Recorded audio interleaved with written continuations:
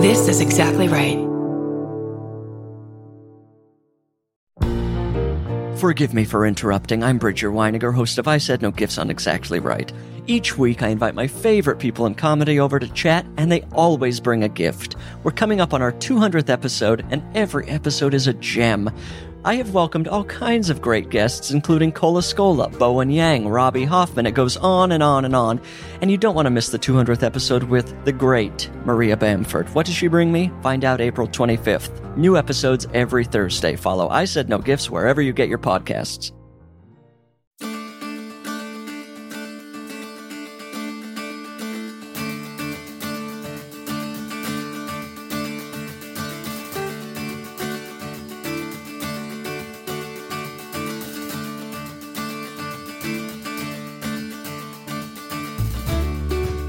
Hello, Wondery Plus friends. Welcome to July's premium bonus episode of Sitting Down with Dr. Dan. Our producer and twin mom, Laura, is back with us, and we're answering 4 new listener questions on this episode. We love all the questions we get from you. We get so many wonderful questions. People are DMing us on Facebook, Twitter, and Instagram, or you also can email us at podcast@drdanpeters.com. Anytime you have a question, we will read it. Laura, hello. Hi, Dr. Dan. I'm so excited about our questions today. We cover a wide range of topics. But before we begin, I want to mention that this bonus episode drops on Tuesday, July 26th. And that date happens to be, appropriately, the 32nd anniversary of the signing of the ADA, which is the Americans with Disabilities Act. And of course, July is also Disability Pride Month. So I wanted to just put a plug in. If you've not listened to 2 of our recent episodes that, really kind of spark conversations around these important topics concerning disability, ability, inclusion, and more, take a look at our regular episodes. And we have one with guest Mindy Henderson and another episode with Mickey Rowe. And both of them are just so terrific. They each have new books, and I couldn't think of better listens for Disability Pride Month. Both so inspirational, such inspirational people. Exactly. So with that being said, I did put out a call for information. I did use the hashtag for Disability Pride Month. And so question number 1 is, Dr. Dan, what do you think about therapy dogs? Can they really help children with disabilities, physical and or mental? Yes, they can. And I've seen a lot of success with therapy dogs over the years for anxiety, for panic attack, for Tourette's, as companions for people with mobility issues. And, the therapeutic aspects of animals have been researched over and over and over again. If you put an animal in senior facilities or hospitals, there is a healing aspect of the connection between animal and human, particularly those that are trained to interact in a certain way.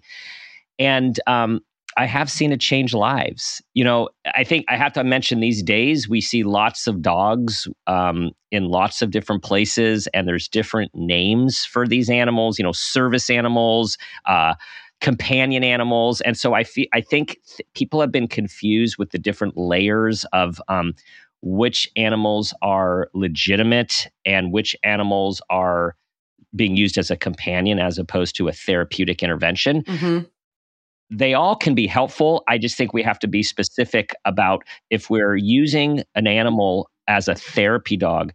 These dogs are specifically trained, months of training by specific specialists.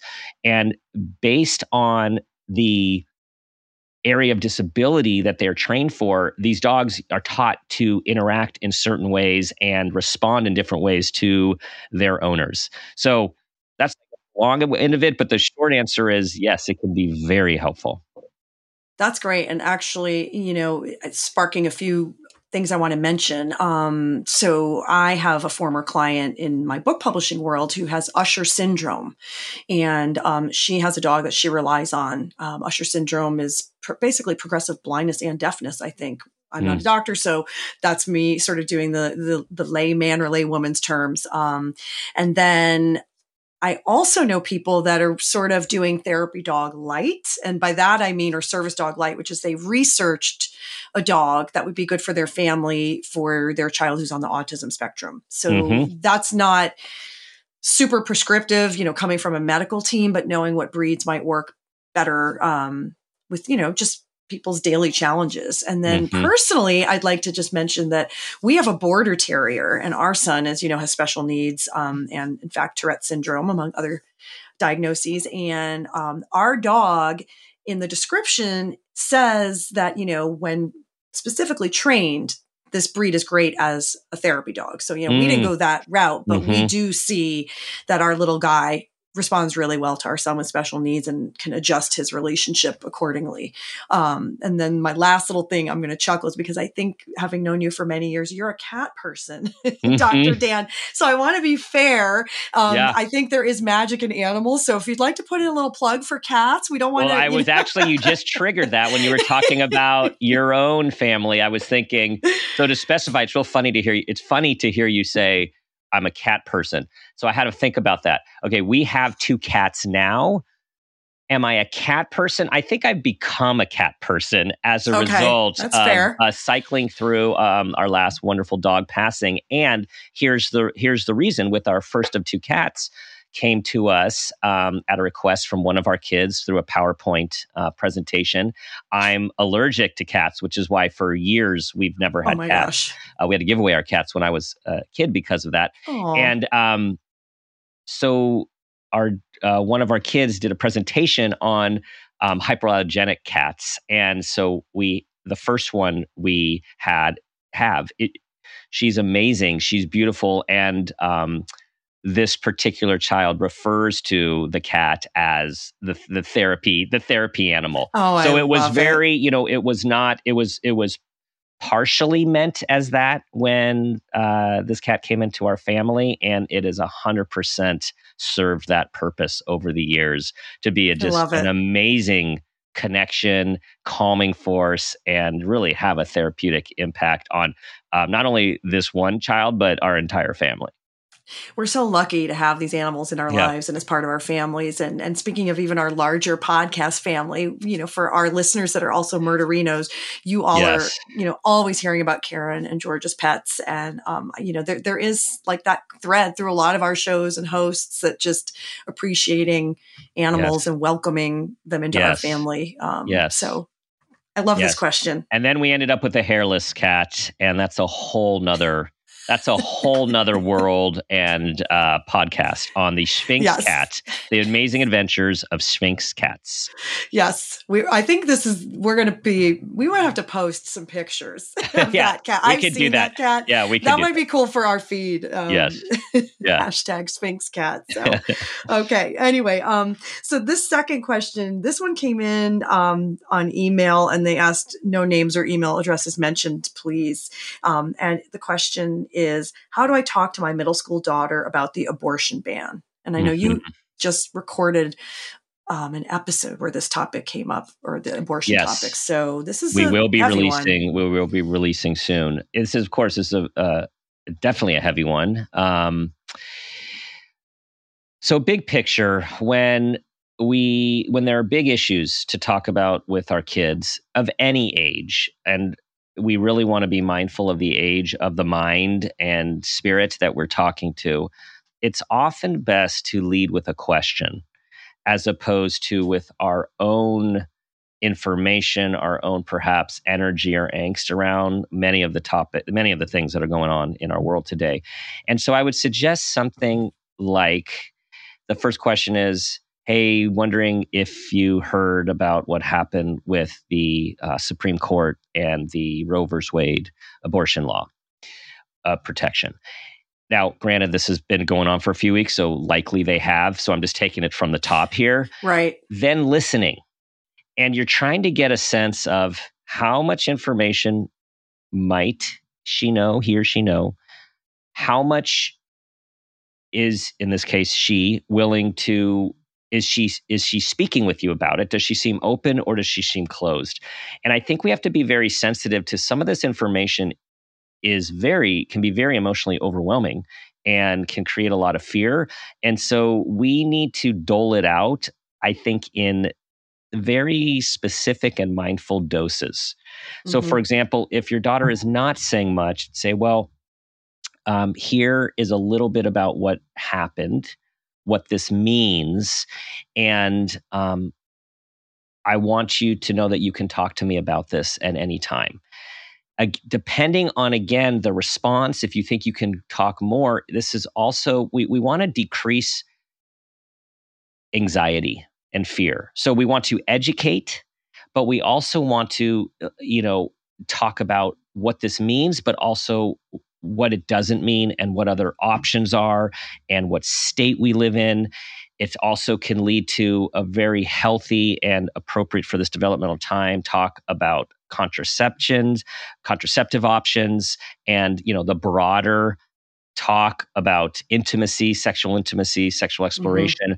So I feel it's just about, with all of these things, be real, but remember, you need it to be about your child and where they are more than your own place and where you are and the intensity and emotion that you would understandably might be feeling about this. And you tell me, what do you, I mean, yeah, I think that's really helpful. As a mom, I have a daughter in her late teens, and what struck me about this question was the middle school, because that is such a formative, difficult, growth-filled time. And this topic is, it's a really hot topic in terms of just, the emotions flare up around it from all sides of the table. And so I think your reminder, which is, from day one since I've known you until day, I don't know what we're on, which is to be age appropriate and to remember your child, has to kind of help lead that discussion. And, I have a 19-year-old, so she sort of came to me in a way that felt like we were peers, and, that we were sort of on the same page in many ways around it. But also she's bringing to the discussion things that a 19-year-old wants to talk about, as opposed to someone who's already had kids and has sort of seen a lot of things in my lifetime that are flipped upside down. And so I think when you plug that into the middle school mindset, it is to remember that particular discussion is less about you and more about your child, because you can save, the ranting and raving or crying or even feeling terrorized for your friends and your other adult family members. But that a middle school child really needs your guidance and is looking to you to feel safe and to have sort of put a pin on the map, like, how is this, what's this going to look like as I get older, and to know, okay, I can go to mom or dad and talk about this. So just bringing it back to kind of those basic fundamental signposts, it's like, it's about your child. Don't impose too much, let them lead. And as you've always said, especially during events that can be scary for, these young developing minds, that let them lead, because they're going to ask questions that they need answered. So, exactly. And, I think a related sidebar, I just want to, this is very, very new and something I wasn't expecting. Right after Roe vs. Wade was overturned, I got a check-in email from a client. I was going to, the parents of a college-age client who we were going to have a session with the following week. And the email said, hey, just heads up, we're having lots of discussions about vasectomies. And it totally caught me off guard that a 20-year-old would be talking about a vasectomy. And so we had that really interesting conversation. And then it came up with another 20-year-old client of mine. And then I saw in the news headlines about droves of men seeking vasectomies. And so it's just that this is such this decision to overturn Roe versus Wade is causing a ripple effect and questioning and protecting and getting ahead of things in many, many ways related to body of choice, trying to protect from being in a situation where one would not have choices, being proactive, and impacting males as well. That is intense. I'm kind of sitting here struck. And I'm not saying in the same way. And I'm not comparing Yeah. the male experience to what this means for the female experience in any way, shape, or form. I just was caught off guard that this was also part of the conversation or the ripple effect for this decision. Again, I'm just saying word. That's really intense because you've had, a career built on this practice and dealing with clients. And you said it perfectly, the ripple effect of this decision. And right. Yeah. It's affecting everyone. And certainly, wow. I'm just, that's exactly. That is just really intense and good for you for kind of being able to be that safe place for those discussions and also for the parents, to feel like this is a real issue for our child and our young adult. And to be able to kind of explore that. So I'm sitting here like, wow. And also just these young kiddos, these young adults, I mean, they're really having to navigate a lot of intense and I'm just going to say I can't think of a better word, but like these grown up serious issues, I mean, like they all are just coming out the pandemic. It's not even over yet. And the bind is these young people having to navigate things that we didn't, but also having to navigate them with brains that are still forming, like making adult decisions while they're still changing, not only psychologically, but physiologically, neurologically. And it's it's a tough balance. It is. They're incredible. Yeah. I mean, I feel like I'm constantly applauding these young adults who are growing up with a lot of things that we have never experienced. And, they're still smiling and putting one foot in front of the other, but last time I'll say it, but intense. I'm hoping the listeners are feeling this because this is real. This is happening right now. And, we have to face it head on. These are discussions and journeys that it's a marathon. Yeah, it is. And to your point, there are a lot of resilient kids out there who are putting one foot in the other, smiling. And there are, as we've talked about, lots of kids that are really, really struggling and overwhelmed and disillusioned and feeling hopeless and helpless. So we're seeing all of it. And it's just, the stuff just keeps on coming. I know it's almost like I see my kids vacillate between being very energized, activated, and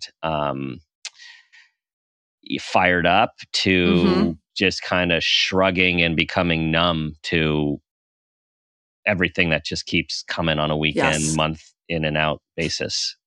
Sadly, I can relate. I feel like there is a fatigue that sometimes can be sort of pushed aside and then it kind of comes back again with just the load that they're all carrying. And so thank goodness for our show, for your practice and your work and the work of therapists, mental health professionals, and people that are, as adults and children, we can all turn to for support because there really is, we know it factually, a mental health crisis. And it was already there. It's now intensified because of what we're living through. But it is, I think, making more people seek out help, whether it's through listening to a show, reading books, starting therapy, using an app, you name it. So let's go on to our next question, which totally shifts gears. Question number 3. This came from a DM on Instagram. My high school teen is not having fun this summer. He's working a lot, getting ready for his first year of college. How can we help as his parents, or do we just let him figure things out on his own? He just doesn't seem his happy self. Kind of goes along with what we're saying. Yeah. It's like the fun is over. It's time to grow up a little bit. And maybe that's how I read it. I don't know what you're getting from the question. I think there's a lot of different ways to go with this question. On the one hand, I can imagine a lot of parents go, wow, I wish my teen rising college student was working really hard. Like where's the work ethic? Where's the motivation? Where's the what's up with all this entitlement stuff going on? So on the one hand, kudos. So, you have a hardworking person. I think the concern sounds like is he's not really seeming like himself. He's not having fun, and there's a lot of life to live. I think I would start with trying to have a conversation. I noticed you're working really hard. Is this how you want to be spending your summer? Are there other things you want to do? Trying to get a sense of what's going on with friendships, if possible. And of course, you got to be delicate because these are emerging adults who are getting ready to go. A lot of times, the before leaving is very disharmonious. It's kind of like that there only can be, there's a lot of angst, there's a lot of emotions. A lot of times people can only leave under sort of duress and stress because it's too hard to leave when everything's so wonderful. So I would just kind of want to get a sense of what might be going on you're a consultant at this point. You're a guide, which is another part of this good question, which is how much do we get in there and how much do we let him do it on his own? And I would say it's not an all or none. It's a checking in. Hey, I noticed this. Hey, I'm just wondering if you want to take some time off and do something. I'm wondering, is everything okay? Mm-hmm. Are you wanting to see if your friends more before you go? What are you thinking about college? So it could also be just a distraction. It could be, again, stress about leaving. So I would say ultimately, you're slowly letting out the rope as your kids go to junior, senior, and they're getting ready. They're turning 18, that they're going to college. You're slowly letting out the rope for them to be in charge of their own lives. We say take the wheel, literally and figuratively, of their own life. And you don't just want to drop them. And I think of what Dr. Ginsburg, we talk about him so much, Dr. Kenneth Ginsburg. We have 2 podcasts with him. His latest one, which his book is just coming out. Congratulations, you're having a teen. One of his greatest words of wisdom is there's 2 bad things to do with your teens. And here's the 2 bad things. One is back off and don't be involved in their life because you think they don't care. And 2 is to control and micromanage them. And so, of course, like everything, it's like, how do we get in the middle? And as they get older, be more of a consultant and guide so they can slowly learn to trust themselves and make their own decisions, not just make decisions based on in line with or in opposition to their parents. That's excellent advice. And I think people do have these stigmas around parenting a teen, and forget it. Dr. Ginsburg, opened my eyes even to some things that I hadn't thought about. And it doesn't mean kind of avoid and hands off. It's sort of like they just need you in a different way. And so that guiding role, just so that I'm noticing this, maybe I'm completely misreading it, but, and then you're kind of leaving that door ajar for another conversation or planting a little seed. And then suddenly the next week, you're seeing your son has made some time for the beach or is going to a movie with friends, and maybe here or there not taking a third or fourth, I don't know what the work situation is, but not saying yes to every work shift and figuring out, wait a minute, my parents are right. It's about balance. So there's a lot of layers of this. When I love how you kind of took it apart into different pieces, because when I first read it, I just thought, okay, sorry, but you have to, you're growing up and summer's not all fun and beaches. But now, upon sort of deeper examination, I realized, sure, it could tackle that, but it also, there are some other layers to it. So, all right, question number 4. I'm checking our time. Time for one more. And this one is, I don't know where it came in from. I think this was also an email, actually. Both sets of grandparents in our family always state that they want to spend more time with their grandchildren without us there.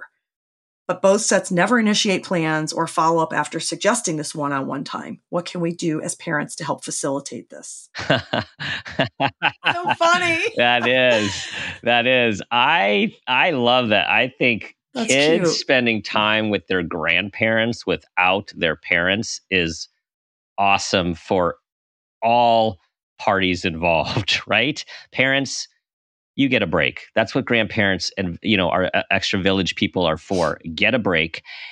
It's so critical for our kids to have relationships with other people besides us parents, to get other perspectives, to have other sorts of conversations, other sorts of go-to people for different things.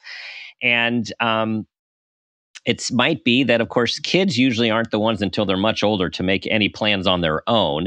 And for whatever reason, grandparents aren't taking the initiative, right? So they might be busy. They might have some other aging issues. Who knows? What I would say is facilitate.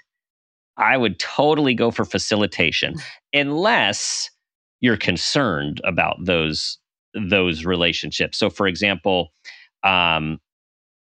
related to the show, I've written some pieces for some articles about narcissistic grandparents, right? So, like, if you have a grandparent True. that you don't feel that your child is safe with, or that might experience some emotional volatility, some emotional abuse, like shame, not good stuff that you've experienced with these parents. In those cases, you are not facilitating. You are protecting and kind of detracting, and if you might not leave them alone. But that is fortunately more of a minority situation than a majority situation. So I would say facilitate, facilitate, facilitate. What do you think, Laura? I agree. I'm nodding my head so much that my headphones are about to fly off. But yes, I was actually sitting here thinking, this question doesn't say the ages, but it's clear that it is, young enough kiddos that it's not coming, from the grandkids to sort of make these plans happen. And I was thinking, what about making it like a family calendar? I don't know, again, if the grandparents are media savvy, you could even go and do one of these like shared docs, like here's sort of some dates and times on a spreadsheet or a Google Calendar or something that look good. Here's when they have baseball practice, or, their camp ends. And that's for summer. It feels like it's easier to maybe get a little routine going, because then when school starts again, you are dealing with madness and probably lots of schedules and moving parts, and it's not as easy. But I feel like summer, it's almost like maybe this is why this question even came through, that whoever wrote it wasn't maybe intentionally thinking this, but I feel like there is time to fill in the summer, and what better way to fill it than if it is sort of a safe, nurturing relationship with grandparents. Just make it happen. This one's interesting also because it says both sets of grandparents. Right, so right. The silly part of Laura, twin mom, is like, what are these kids like? Yeah. Are they like fresh? Are they sort of like giving everyone a run for their money, and the grandparents are not so sure they want to have? We really want to spend alone time. Talk to you later. Yeah. But in that case, for anyone listening, if and I truly celebrate every child, the ones with high energy, the fierce ones, the ones that, have their own drum beat they're listening to, is just, you can figure it out. So maybe it's not grandkids plural. Maybe it's a real one-on-one. So not your 2 or 3 kids are going with that set of grandparents. That's a good point. Maybe it's, child A is getting picked up from their sports practice and getting an ice cream cone. Like, it doesn't have to be some huge thing where they're going to go spend a week with them. Yes. But it's interesting because, speaking of that, I have some friends that their parents, so the children's grandparents, from the time those kids were born, set it out that like every week in the summer, every month, I want 1 week in the summer, of having the kid come stay with me. And so even that, it's like you have to balance it for your own family. So for sure, I think facilitating also means, how does it fit into your nuclear family and your own plans, and, what would work for you as a parent? Yeah. And I think creativity, when I'm thinking back over, our kids are close to both sets of their grandparents. One set living very close, and another set living same state, but plane ride away. Okay. And there's just different creative ways. So I think about people who have to travel. I remember there was one time that I believe my mom flew up to get one of our kids or two and fly them back down. And then when they got older, they would fly down by themselves with the escort, waiting on both sides and that sort of thing. I think of other families I know of where, if your families are cross country or, a few states away, you can also fly out with the kids, and then you and spouse or you alone, whomever, go and do something else for a week. It's your week away, but you still find a way to get them there. So I just think creativity and these relationships are so important. So important. Yeah, I want to just sort of echo that, because the relationships with grandparents are so rich. There's so much that children can get out of, that part of their family. And just even, I'm smiling even just hearing about, accompanying on a flight, and then the kids learning, how to be independent and to do it with a grandparent on the other side of whether it's the train or the airplane. It's kind of a cool part of growing up that I do think will stay with children as they get older. And, we're lucky our children have wonderful relationships with their grandparents. And, in particular, my parents, because we have twins, we needed them so desperately, especially in the very beginning. And they were the first grandkids, so they had more time, but they were in a relationship with our twins from day one. And that has grown so beautifully over the years. And so I just think, to end on this question, I'm doing it with a smile, because I think, okay, the intention is there within this family to, sort of get generations together, figure stuff out. And with facilitating and creativity, it's a really special relationship that I think everyone will cherish. So make it happen. Yes. Make it happen. That's all I have for you today, Dr. Dan. All right, Laura. But I told you we were covering a lot of very different topics today. Yeah. So thank you for always teaching me and our wonderful subscriber listeners, and then on our regular show as well. I love these Dr. discussions. Dan's magic. Love these discussions with you and Phil.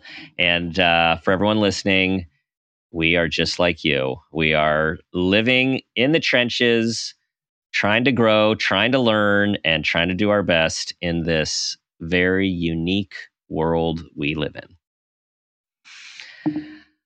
All right, everyone. Thank you for listening today. As you know, you can subscribe on the Wondery app to hear all of our bonus episodes and our podcast ad-free. Thank you for listening to our weekly show, Parent Footprint with Dr. Dan. We drop a new show every Thursday. Please continue to follow us at Parent Footprint Podcast on Facebook and Instagram, and on Twitter at Dr. Dan Peters. Our website, drdanpeters.com. Continue to please rate, review, and subscribe. Give us those 5-star reviews, which you do so well. And remember to ask yourself the guiding question: what footprint do you want to leave?